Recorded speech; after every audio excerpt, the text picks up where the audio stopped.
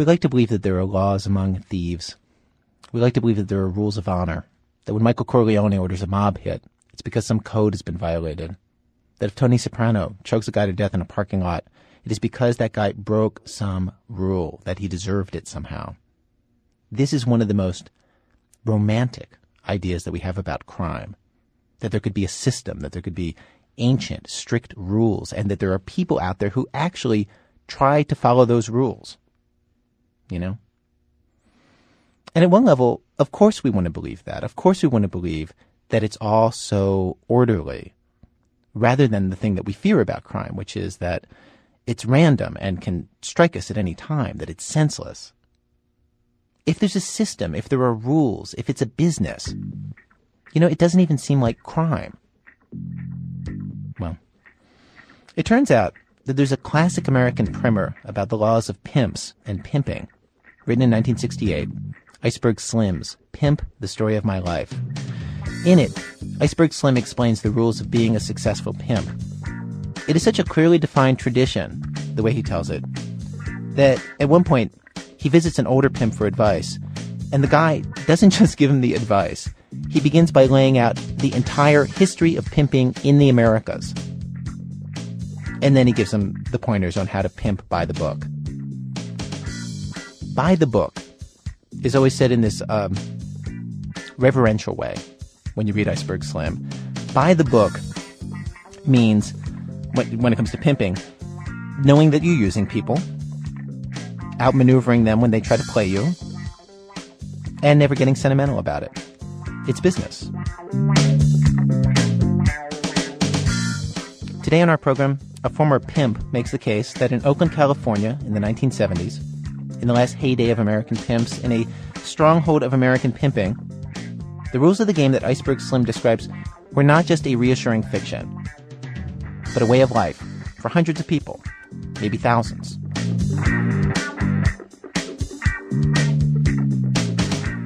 Well, from WBEZ Chicago and Public Radio International, it's This American Life. I'm Ira Glass. Most weeks on our program, we choose a theme, bring you a variety of different kinds of stories on that theme. Today, instead, we are devoting our entire program to just one story of a man who tried to be a pimp, found out he did not have the stomach for the violence, and how that led to his downfall in the pimping world. Today's show is the story of him and his friends, and his observations about the rules of the game on the street back then.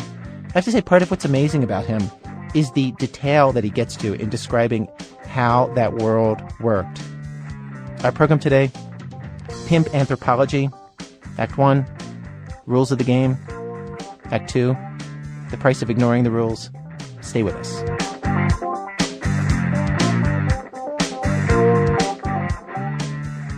The guy who is the subject of our show today spoke with Tamar Brott, a writer in California who he's known for years.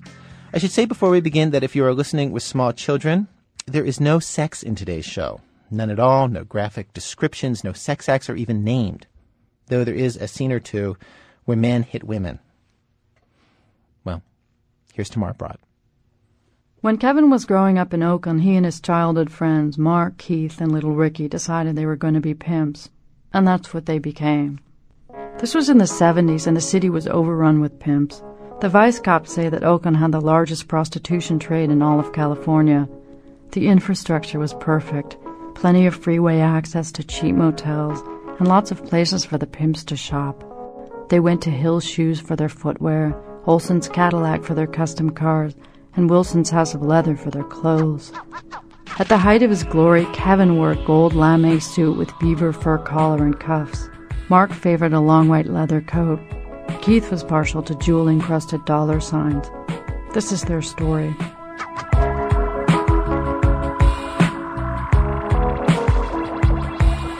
Where I was raised, a lot of kids, we looked at role models, just as they do today, look at athletes today. Well, back then, one of the first images of success that you would see were Cadillacs. That was a sign of success for people in sort of poor and blighted areas, especially in housing projects. One of my earliest memories was of a guy named Robert Charles. He was a local guy who had, at the time, I thought was the greatest car in the world. he had a Cadillac that probably was like a 60, 61 Cadillac, brown. The car was beautiful. And he'd ride through the neighborhood, you know. And I didn't realize at the time that he was a pimp. But he'd ride through the neighborhood. He had the girls. And one of the things he'd always do was we'd have the ice cream truck that would roll through the neighborhood. He'd stop and get out and he'd buy all the kids ice creams. So obviously the image for us of Robert Charles was like, wow, this guy's really successful. He's got lots of money. And all of us aspire to be like Robert Charles.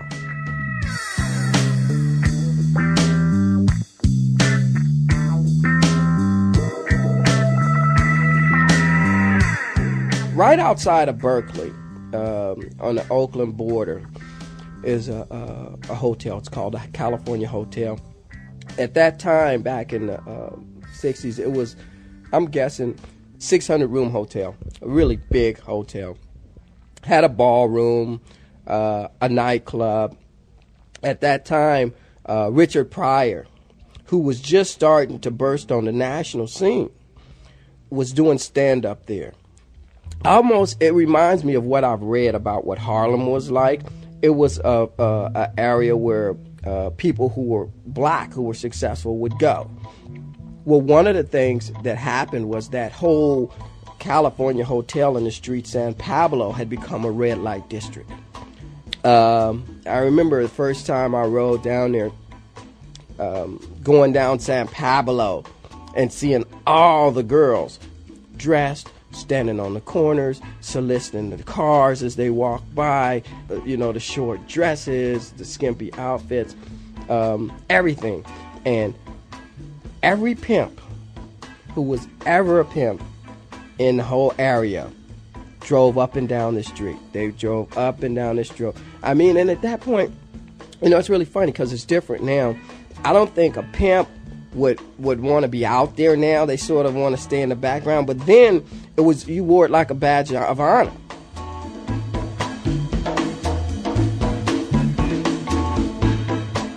When we originally began going down there, keep in mind, we were catching a bus there. We would just go down there and get the bus, AC Transit. We would get down there, we'd get off the bus, and we would just walk around, We might tease the girls, hey, how you doing, honey? What's up? Where's your man at? He'll be back in 15 minutes, just jiving, shucking and jiving, as they call it, with the girls. Now, you got to keep in mind now, we're going down there, but at the same time, we're going back to school the next day.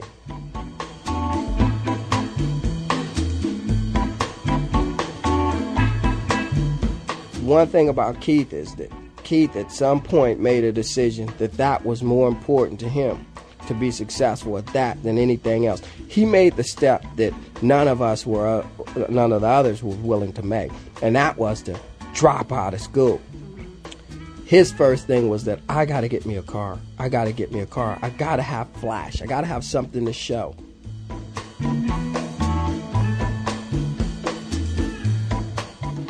I remember Keith, he couldn't afford a Cadillac. So what he had was a Ford. He had, a Ford Falcon. And it was a convertible, though. And here's what he did. He painted it red, bright red. And he had the convertible top taken off. It was a black convertible top, and he had a white convertible top put on it. I mean, this was a car that he probably paid $400 for or something like that. But when he finished it, it looked shiny and new, and boy, I'll tell you, he'd be riding up and down there, and we'd be in the car with him. We'd be riding up and down San Pablo, and he'd be in this little red Ford, which was unheard of. I mean, nobody even went down there in the Ford, but he was bold and brash enough to do that and do it with confidence. It was almost like he was saying, well, look, this is just my little sporty car. I've got a new Rolls Royce at home,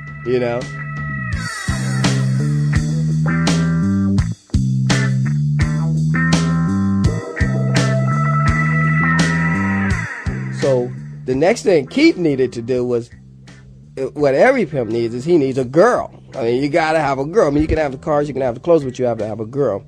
Keep in mind, too, at that point, the area that we would go in was so established, you either knocked, when they say knocked, pulled some other man's girl, or you turned the girl out, which would mean that you would introduce her to that whole lifestyle. For Keith and us, it was about turning a girl out. That's how Keith got started. He turned out his girlfriend, who had been his longtime girlfriend anyway.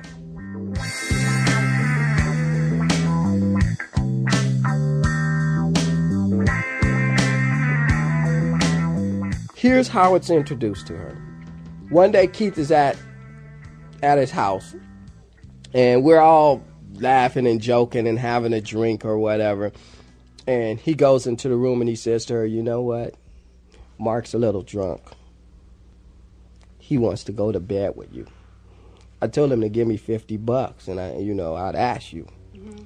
So suddenly, she's like, "No, I don't want to do it like this." But suddenly he's talking her into this. "Well, it's only Mark.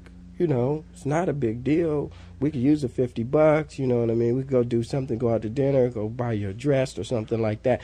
You take the money. I don't want it. You can go buy yourself something with it." So suddenly, this girl is now saying, "Well, okay, it's only Mark. I kind of know Mark. He's not a bad guy. Okay, I'll do it." Well, you see, once you do that, once you sell yourself for money, it becomes very easy to do it again.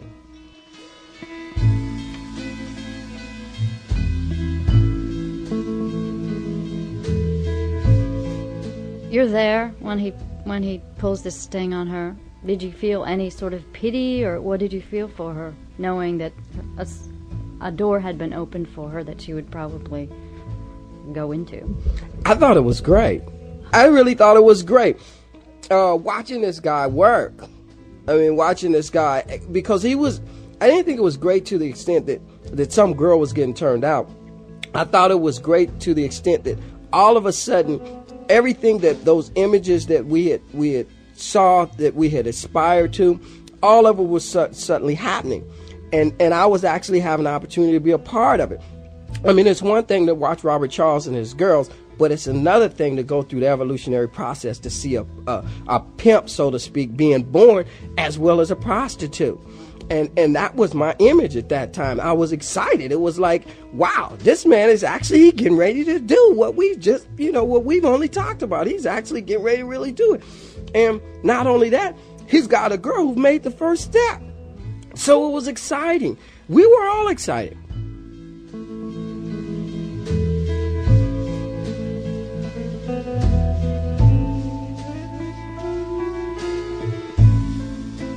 And after the fact, and this is what really, I think, it truly makes for a great pimp, the way that Keith made her feel afterwards. I remember very clearly that when we heard Mark and her coming out the room, we were like kind of giggling, right? And I remember Keith getting very serious. He was very serious. He was like, "Man, cut that shit." He didn't want her in any way to feel like, she had been used. He gave her the money. He talked with her. He hugged her. He kissed her. He actually showed her a lot of love at that particular point. And I think that was the thing. That's one of the most significant things when you're turning a girl out.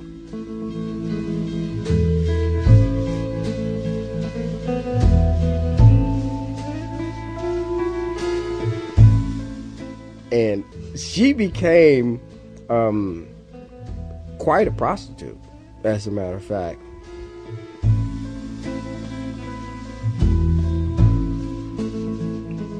I asked Kevin how Mark knew how to turn out his own girlfriend like that.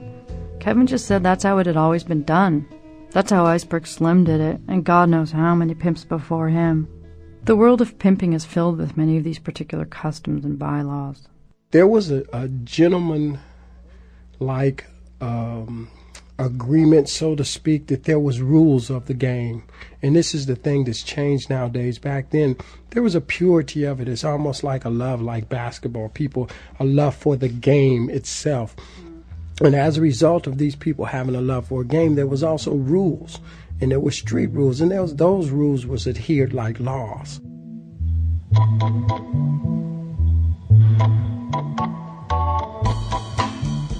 because there was a game and because there was rules and laws, there was things that needed to be done. And if a girl didn't understand the rules and laws, that she could be in violation, what they call out of pocket, or bitch being out of pocket.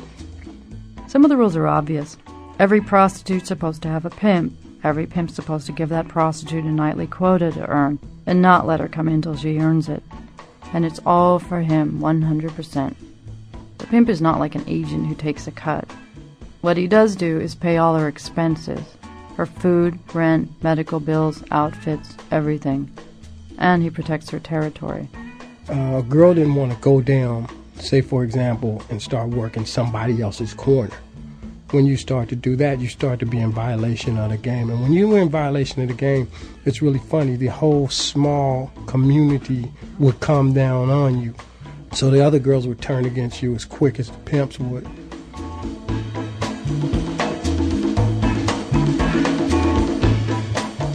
And then some of the rules are arcane, even chivalrous. Like how a woman gets to choose any pimp she wants. It's called choosing or re-choosing. If the woman finds a better pimp than the one she has, she presents him with a wad of cash she's managed to withhold from the first pimp, sort of like a dowry. Then the new pimp goes to the old pimp and says, sorry, she's with me now. And the old pimp is just supposed to let her go. That's the rule. What you want to do is you want to keep your manhood and your dignity intact. And that's basically what would happen is, a guy who was in the game would be man enough to say, look, man, your woman chose me. And here's what's happening. I want to pick up her clothes. And it's really funny. I never really understood that part of it, but that seems to be part of the ritual, picking up of clothes, as if, those clothes really mattered. I think more than picking up the clothes, that was sort of this hidden way for men to say, look, we have to finalize this business that we have and move on from there.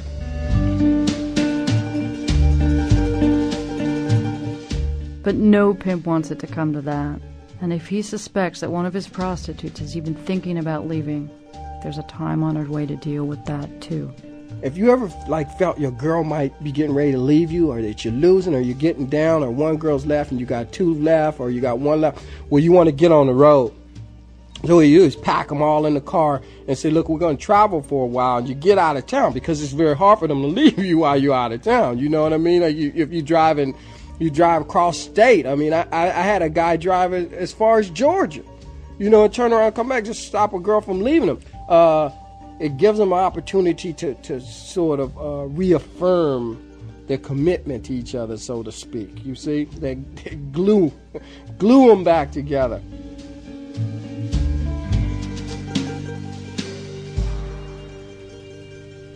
So Mark was the second of Kevin's pals to turn out his girlfriend. And after that, he became a real player. He got chosen by this 6-foot-tall cash cow named Sonny and hit the big time. Sonny was a very well-known prostitute in Oakland, and she was white, which was really unusual. She just liked him, and this girl made tons of money. And Sonny's the kind of girl where you don't need 5 girls. If you got one Sonny, you don't need 5 girls, and he got Sonny. And boy, I mean, that's like putting your name on the map. So Mark was the next one to go into house to some degree of success. And then Ricky, we called him Little Ricky. Little Rick went on to have some success. He had 2-3 girls.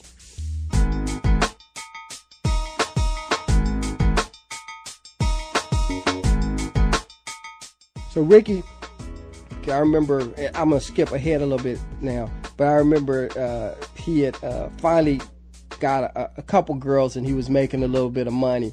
And I remember one of the first things he did, he wanted to buy a Bentley. So he bought a Bentley, and Bentley was this huge ones then. The big sort of like they had in Berkslaw. Remember that show, Berkslaw? I forget that, but that was the image, Anyway, I remember Ricky coming.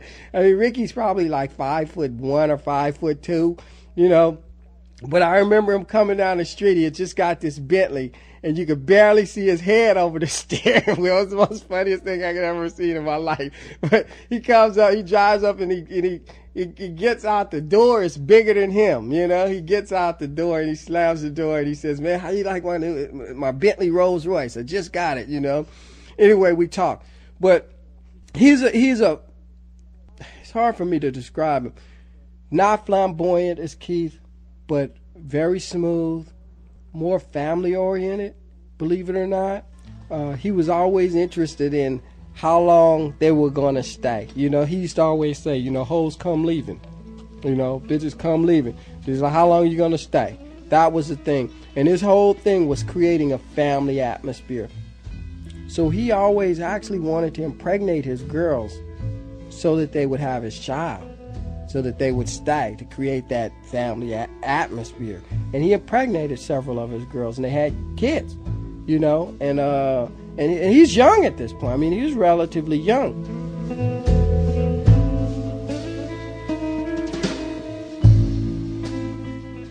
So after not too long a time, Kevin's 3 friends are living large. They've got the clothes, the cars, the stables. Meanwhile, Kevin still hasn't been able to turn out his childhood sweetheart. He's managing to keep up appearances by becoming a drug dealer, supplying his buddies with the vast amounts of cocaine they've begun using. But pimps look down on drug dealers for being low rent, and privately, Kevin begins having doubts about whether or not he has what it takes to be a pimp. Part of his problem is that he doesn't know if he can hit a woman, which is a chief requirement for being in the game. At a certain point, his friend Dwayne actually shows him how it's done.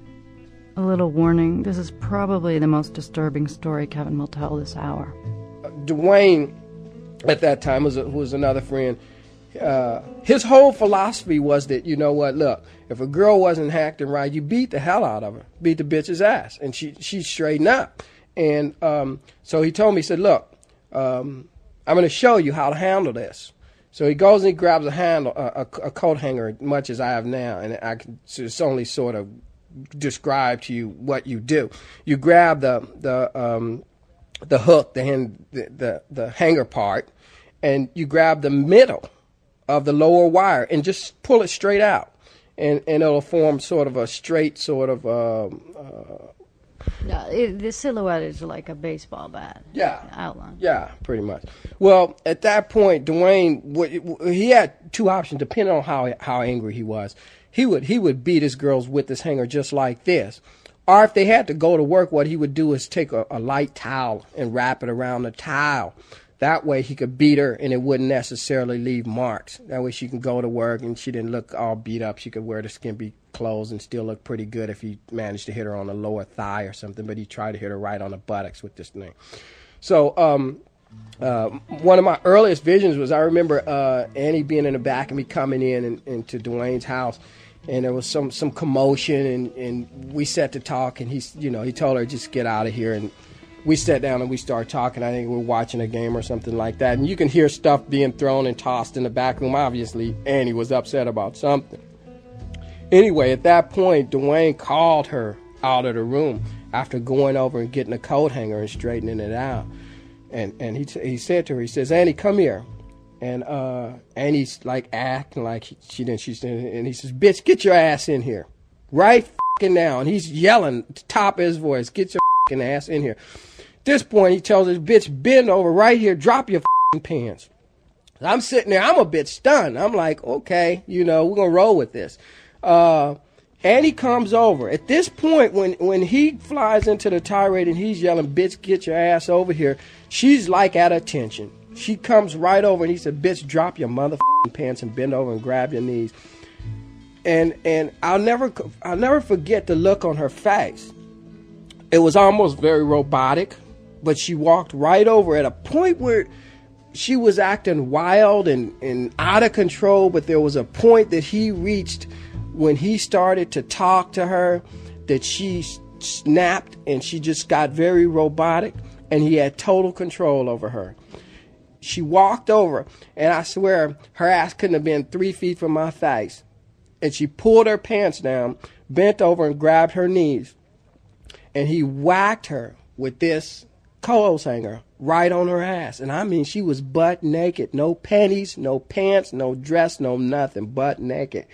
And he hit her with such force that the outline of that coat hanger was on her ass.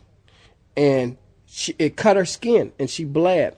And as I was looking at her, when she pulled her pants down, it was clear that she had been beat like this before, because there were several black marks where they had healed from this coat hanger from previous beatings.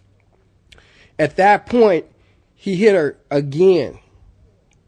And on the third time he went to hit her, I grabbed his hand and I told him, I said, Dwayne, that's enough. He said, man, this hoe, she knows she out of line. Man, I'll beat this bitch's ass some more. And at that point, I was saying, man, let's take care of some business. He said, okay. He said, hey, pull your pants up.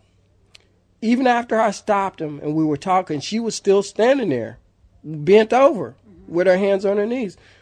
He finally told her, Annie, pull your pants and get your ass out of here. She pulled her panties up. White. It was just really interesting image, because when she pulled her panties up first, you could see the blood go right through her panties, so you could see the red soaking through her panties. She pulled her pants up. She walked in the back room. She was quiet like nothing happened. It was just incredible. And I thought to myself, the cruelty. I mean, to not have compassion for another person.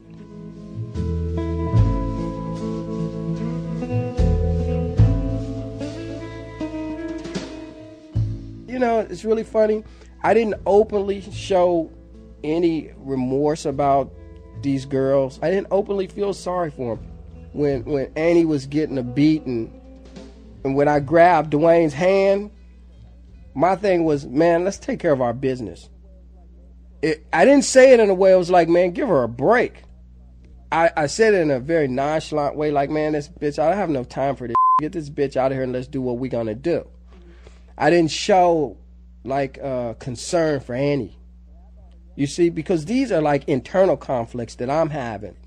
Like all men, you don't ever want to appear less than.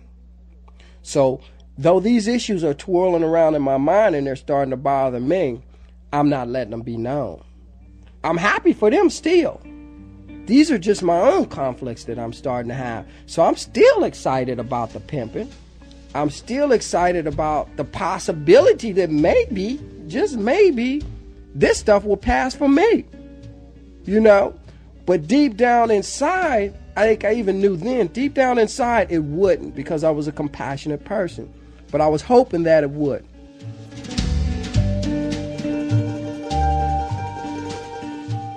Why did he do that in front of you?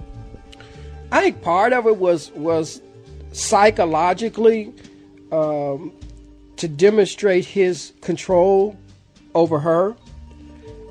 There was that aspect of it. That was from me. That was from him to me. But I think also on the other hand, there was that the breaking down of a person's constitution. When he's able to do that to her, eventually at some point she stopped believing in herself and she only believes in him. And so once you can get that transference, get a person till they have no self-esteem left, no sense of self-worth left, then the only thing that they can do is believe in you. They start to associate their own sense of self-worth and self-esteem to the very person who took their own.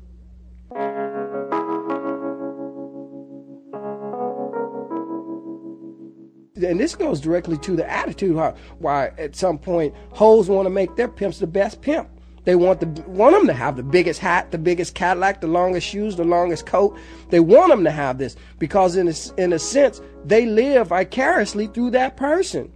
Their sense of self-esteem, their sense of self-worth is all incumbent upon how their man feels.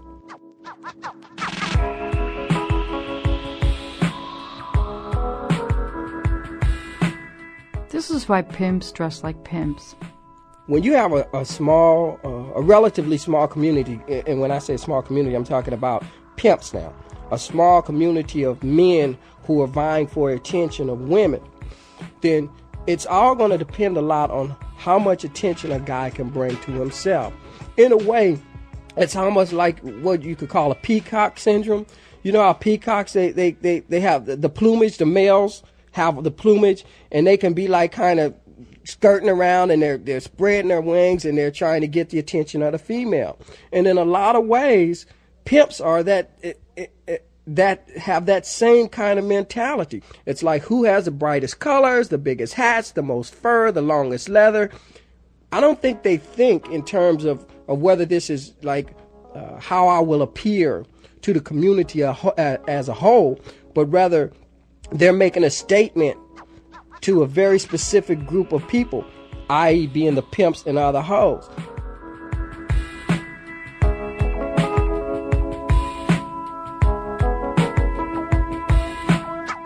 I asked Kevin why the girls didn't just leave and strike out on their own. Why bother to have a pimp at all? He said prostitution's too territorial, and given the potential dangers of selling your body, it's good to have somebody on your side, even if it is a pimp. And in their own twisted way, they did provide some sense of family. The thing about it is that these were relationships, and I think that's what people forget or miss. It wasn't a business arrangement in the sense that I say to you, come work for me, and as a result, I'll give you 10%. These were relationships, much like families. People would say, come be a part of my family. You can be a part of my family. Now, families, i.e. may mean stable. You can be a part of my stable of hoes. But the fact of the matter is that stable may be described as families. This is how we live. We have a house, we have a nice penthouse, we've got cars, we've got, I got my cars, but oftentimes the girls had cars too to get back and forth to work. We've got all of this stuff. You don't have to worry about anything except for just working and being a part of the family. So it was never, I think what confuses people is that people try and figure out how the girls have a single purpose of their own in terms of acquiring money. But it was never like that. You moved in, you became a part of that whole exciting lifestyle that he would live in. And as a result, the money was really incidental to the lifestyle as a whole.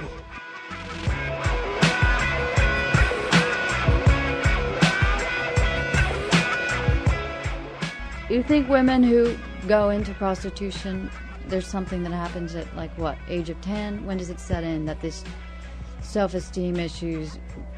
What I would say was that a person who has issues of self-worth and of low self-esteem would probably be a better candidate to become a hoe or a prostitute than someone who didn't. Now that sounds fairly obvious to anybody who would hear that. It's, well, that's pretty obvious.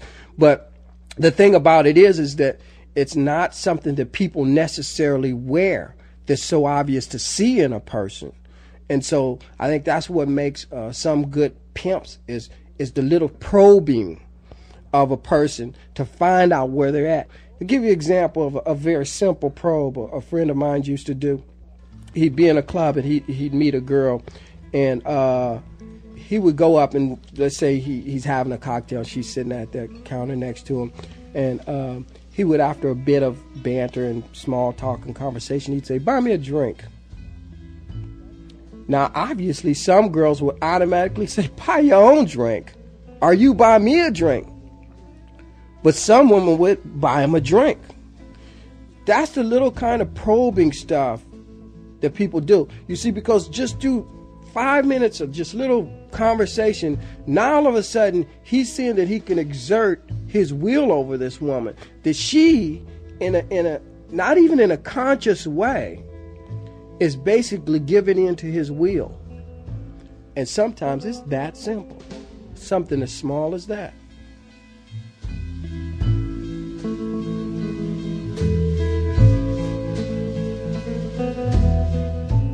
Coming up, a prostitute who likes to talk a lot, Kevin's own rise and fall as a pimp, and whatever happened to all the 70s pimps. That's in a minute from Public Radio International when our program continues.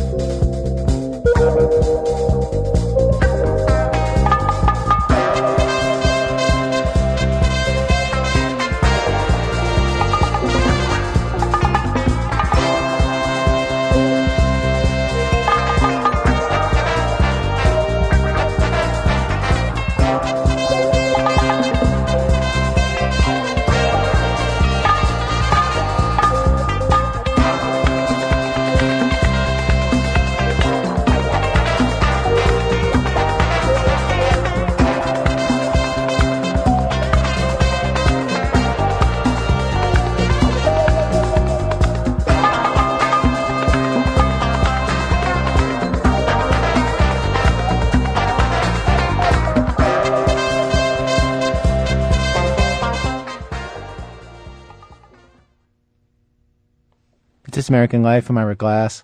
Most weeks on our program, of course, we choose a theme, bring you a variety of stories on that theme. Today, we're devoting our entire show to one story about pimps in the 1970s. After that era, this particular culture of pimping died off. But the pimps of that era, with the flashy clothes, the big hats, the pretty shoes, they have become American icons, like cowboys or astronauts. Kevin's story continues. My experience was that I met a girl named Lois. I remember Lois. She was tall, beautiful brunette, about 6 feet tall, just gorgeous girl. And I remember, though I was familiar with the game, I didn't want to lead on to her that I was, but nor did she want to lead on to me that she was. I had always aspired to be a pimp and was familiar with the game and knew how it went. I knew she was a hoe, but I wasn't going to never approach her like that. And I knew she was struggling to tell me, because she was trying to feel me out. So she finally got around. She says, well, why don't you come by my job? Come down to my house. She was staying over in Belmont at the time. Come down for the weekend, spend the weekend at my place. She had been to my place several times. We had dinner in the city and stuff. And so I said, okay, I'll do that. So it was very clever how she did this. It was really funny, but she wanted to see how I played this out. So she told me to come and get her. Come by my job and get my key, and then you can just go to the house. I got food and everything there. You can get yourself something to eat and just wait, and I'll be there in a few hours. So I said, okay, it's on, so to speak. So I'm thinking to myself, okay, it's on. So I pull on the back of this place. And as it turns out, it's a massage parlor, right?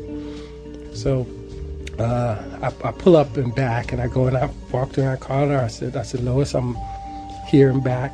So she comes out, and she's dressed normally. She's got on a nice silk dress and everything.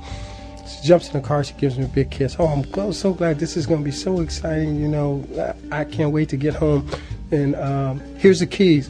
And I said, okay, give her a peck on the cheek, and I'm about to pull off. And she said, well, oh, by the way, take this home for me. And she hands me an envelope full of cash. I mean, obviously, I don't think this was a day's wages. I think she had probably not been with somebody for a while, and she had been saving her money up, had about $2,500 in cash in it. I mean, and to me, this looked like $100,000 to me. I was like, whoa, okay.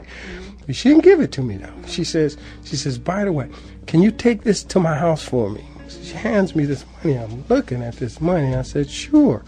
So I close the envelope and I go to her house. Later, she finally makes it home. She calls me. It's, there's wine there. Have some wine. Blah blah blah. She's got champagne. She's got the whole. It's obviously a setup. The flowers. There was a place called Sam's that sold.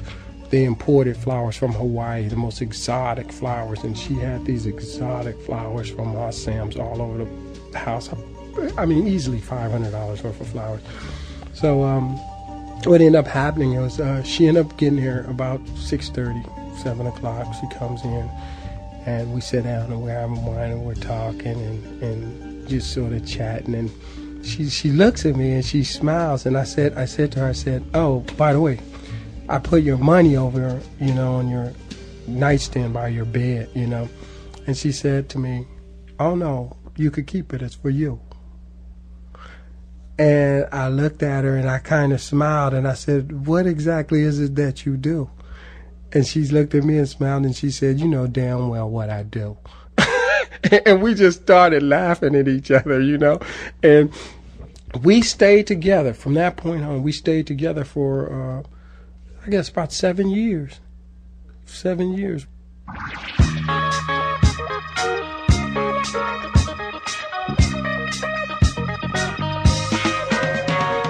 I remember being in the Black Knight, as a matter of fact, with a group of people, and one of the things about Lois was that she was fairly articulate for a working girl. And we would have lively conversations, me and her. That was one of the things that we enjoyed. We would have lively conversations. Well, one of the things was that when you're sitting with a group of guys, and every hoe in the place, right, is taking second position to their man. And so they basically are at this point where they don't speak until they're spoken to. Mm-hmm. And so when I come in with Lois, she's disrupting this whole thing. I mean, she's all this up because you know what? Because I'm talking shit, and then she's talking shit too. You know what I mean? And she's not waiting for me to stop to give her the okay to talk. She's talking shit as a separate entity all unto herself. And not only is she talking shit, but she'll talk to some other man. You see what I'm saying? Like some other pimp sitting there. So you see, I wasn't just treating her as a hoe. I was treating her to some degree as a partner to me. So our relationship was different. And that created a definite conflict when we're sitting around a table with a bunch of pimps and a bunch of hoes who won't even say nothing unless they're spoken to. And then this bitch is running her mouth 90 miles an hour talking shit about the same shit that we talking about. Every hoe in the joint is looking at her saying, who the is this bitch? You know what I mean? This bitch is out of line. You need to slap that bitch in the mouth and make her shut up. I actually used to get a kick out of it. I thought it was funny, you know, that she was spirited like a horse. Mm-hmm. She was spirited and strong-willed, and I actually liked that. But for a hoe, that wasn't a very good trait to have. And so guys used to give me a hard time about that. He's like, man, look, if you come and leave that bitch at home, leave it got to that point, you know what I mean, man? Look, if you come, man, leave that bitch at home, man, because that bitch is just disrupting. She's disruptive to the game. I don't want her. They got where they don't want her around their hoe.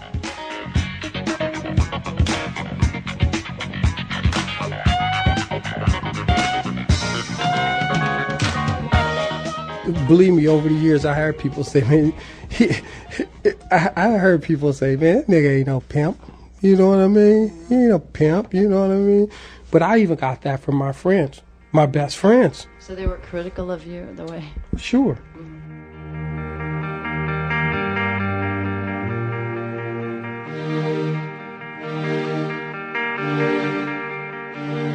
So at this point, Kevin's become like the pimp who can't shoot straight.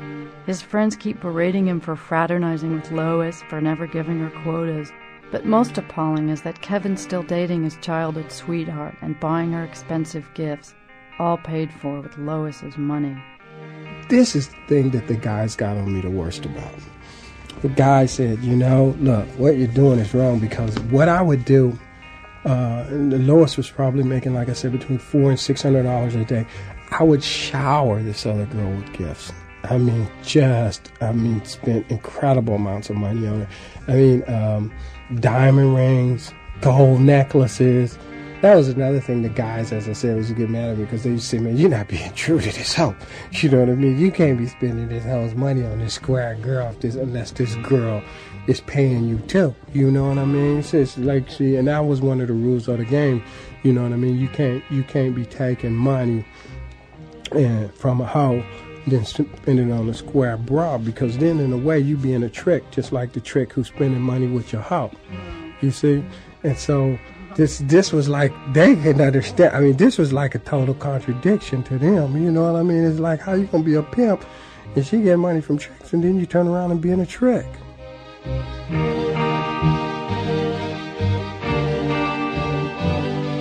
We did have an occasion where Lois had did something that was like totally unacceptable, and at that time she had left the house, and she had been gone for like maybe a week or something like that. You know, this is like totally unacceptable behavior in any relationship, right, let alone, you know, pimp hoe relationship. So I'm at home and I'm handling my business, and after a couple of days, you know, you stay up a couple of nights and you're worried, but after a couple of days you get back to your routine, and you know what the you know, it'll work itself out. But I remember her sort of like waltzing in the house, and me and the boys is there just kicking it, right? I remember her waltzing in the house like nothing happened, you know, like, hey, how's it going, you know? And she comes in and she's heading to the kitchen, and I remember the guys was there. And so I felt like to some extent I had to do something. I had to act, You know, I couldn't let her just like arrogantly walk in like that with the guys in there. So I remember I wheeled around and I slapped her. You know, I slapped her, and I slapped her hard. I mean, I slapped her real hard. And when I slapped her, she fell to the ground. And she like just laid there like knocked out. Like she was knocked out. And I'm thinking to myself, you know, geez, you know, did she hit her head when she's going down? And I mean, what is all of this about? So she's laying there. I remember looking around, and I think it was Mark who was there. And I remember Mark looked at me, and he had this sort of look of disgust. Like, you know, this bitch is just playing you like a f***ing yo-yo, you know? And I'll tell you something really interesting. Almost without thought, I remember I had this pool stick in my hand, and I just whacked her across her back with this pool stick, just about as hard as I could. I mean, it broke the pool stick in half. And let me tell you, I've never seen nobody jump up as quick in my life. This girl was like she was passed out. I never seen nobody jump up so quick in my life. This girl jumped straight up off the floor and ran out the back door, to the kitchen, out the back door. I mean, she just jumped. It's almost like she had springs. And I remember Mark saying to me, man, that bitch trying to play you. You see, man, that bitch, she slapped you. She was finna act like she was knocked out. She was going to lay there all night if you'd have let her. I said, man, that bitch is playing on you. He said, Kevin, you know what, man? You need to take care of that bitch, because that bitch is straight playing you.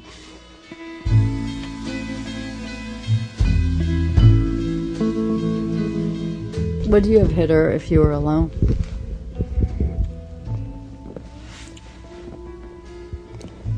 Initially, yeah, I probably would have. Yeah, I probably would have. Only because I knew that I would have known that it was in order. It was what was in order. Yeah, it's almost like I had to. And she knew it.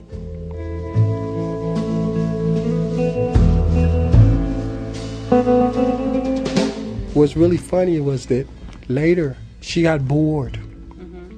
Because I lived a fairly normal lifestyle, she got bored. But I remember one day this guy and her pulling up to my door and knocking on the door. And I look out and it's Lois. And she's got this guy with her, right? And he's a guy who actually I had known, I'd seen around, who I knew to be a pimp, named Jared. And Jared says to me, look, let me talk to you for a minute. So he comes in and he says to me, he said, look, man, your hoe, she re-chose. She's choosing me. She want to be with me now. He said, you know, I hope you don't have no problem with none of this, man. I just wanted to come to you man to man and let you know what time it is. Now, it's really funny. As dignified and as much a part of the game that I had been, and as much as I had seen, at that point, I said to him, fine. I said, that's fine. I was real dignified. I said, that's fine. You can go, And I remember him saying, she want to get her clothes. I said, that bitch can't get out of my motherfucking house, period. And it's really funny because, see, in the name of the game, I shouldn't have did that. I mean, I should have said, sure, go ahead. But at that point, even after all the training, after all the schooling, after all the being around, and after understanding how the game goes, at that point I lost it, And I was like, no, you got her, but the bitch can't have a f***ing thing for me.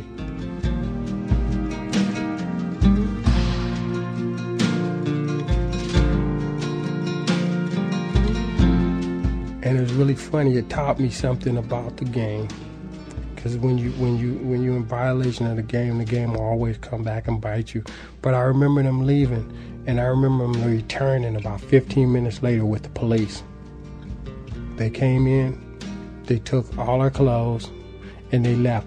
Now, you know what? They had every right to, because in the name of the game, I should have gave her stuff back anyway. But at that time, I was so angry. she was reverting back, because one of the things she had always said was that she was so glad that she didn't have a traditional pimp whole relationship, that she didn't no longer want to be a part of that. But what she taught me was that she longed for it. She actually did miss it. So you think she just lost respect for you as a pimp since you didn't care about any of that? I think so. Yeah, I think so. I think at some point she needed somebody. I think she needed somebody who held those values that she held higher than what I held them. I was telling you, I didn't care if she brought $100 home. And I think when she started to realize that I didn't care, that was so much a part of her self-esteem. You know, she always prided herself in her ability to make money that way. And yeah, I think she started to say, this he don't give a f***. You know, he don't give a f*** about me. That my not caring about the money for me translated into me not caring about her to her.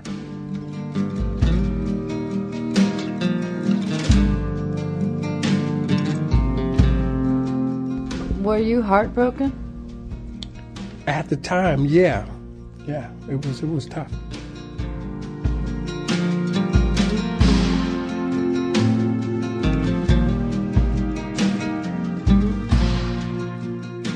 After Lois, Kevin had a few other girls, but his heart wasn't in it. He just wasn't a very good pimp, and they knew it too, and eventually they left him.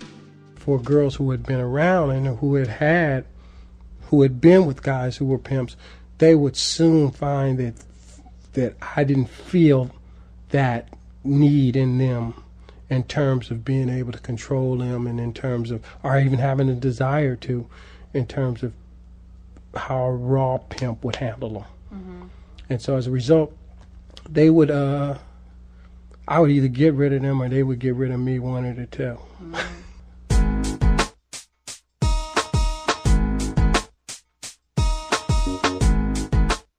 Finally, after a few years, Kevin got out of the game. By then it was almost the 80s and pimping was dying. The vice cops I spoke to said women's lib killed off the pimps. They couldn't stand it anymore, giving all their money to a man. Kevin said it was a combination of that and crack cocaine that did in the 70s pimp. Crack cocaine sets you down. When you smoke that stuff, you have no desire to go anywhere. It almost like you're embalmed, you know? It starts also trickle down from the pimps to the girls. Because now, their guy, who's there, had all of this self-esteem and is looking up at all this time, is now sitting in the house. He's just not the same person that he was once before, you know? He's not riding. He's not fun like he used to be. He's not excited anymore. He don't have this whole God complex of being, I'm still great and this and that.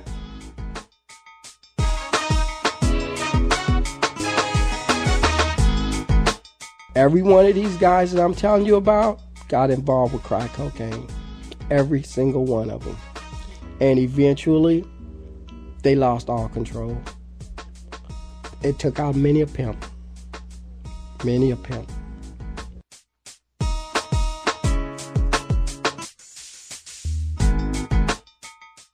Did any of them realize as it was happening that this was a downward spiral? No. Not a single person ever stopped to think, well, you know what, maybe this game is getting old, maybe it's getting antiquated, maybe it's time for me. They always thought they were coming back. They were coming back. It's always one hole away from coming back, from being on top of the game.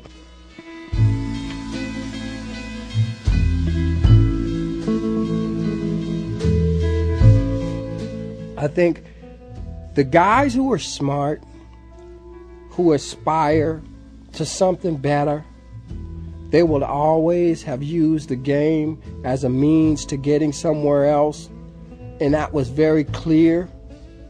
But for the guys who were purely in the game for the game itself and felt from day one that the pimping was all they wanted to do, that's all they ever did. They lived it, they'll die it. Simple as that.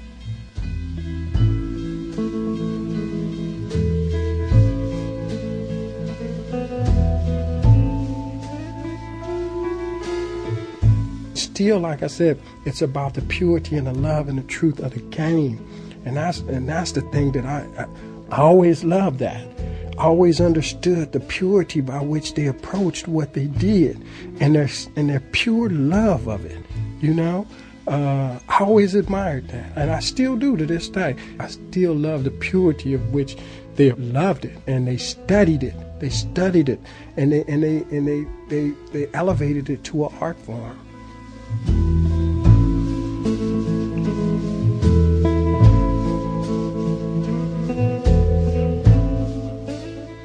Kevin today makes his living in the straight world, creating jewelry for rap stars. He spoke with Tamar Brott in California.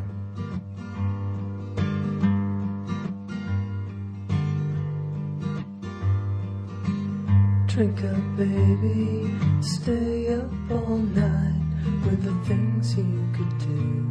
You won't, but you might. The potential you'll be that you'll never see. The promises you'll only make. Drink up with me now and forget all about the pressure of days.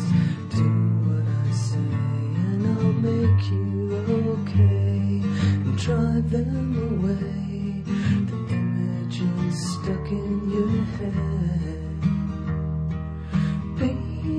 People you've been before that you don't want around anymore. They push and shove and won't bend to your will.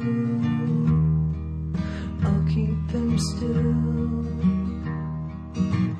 Drink up, baby, look at the stars. I'll kiss you again. Paint on the bars where I'm seeing you there with your hands in the air, waiting to finally be caught. Drink up one more time and I'll make you mine. Our program was produced today by Elise Spiegel and myself, with Nancy Updike and Julie Snyder. Contributing editors Paul Tuff, Jack Hitt, Margie Rockland, and consigliere Sarah Val. Production help from Jorge Just, Todd Bachman, and Sylvia Lemus. Special thanks to Debbie Mitchell. Musical advice from R.J. Smith. To buy a cassette of this or any of our programs, call us here at WBEZ in Chicago, 312-832-3380, or visit our website where you can buy tapes, or you could also listen to our programs for free online, www.thisamericanlife.org. Special bonus tracks on the website this week. This American Life is distributed by Public Radio International. Funding for our show has been provided by the Capital Group companies, investing for individuals and institutions throughout the world, and sponsor of the American Funds group of mutual funds, and from the Albert A. List Foundation and the listeners of WBEZ Chicago. WBEZ management oversight by Tori Malatia, who knew that I would be a perfect public radio employee when he saddled up to me in a bar one night years ago and demanded, Buy me a drink. I'm Ira Glass, back next week with more stories of This American Life.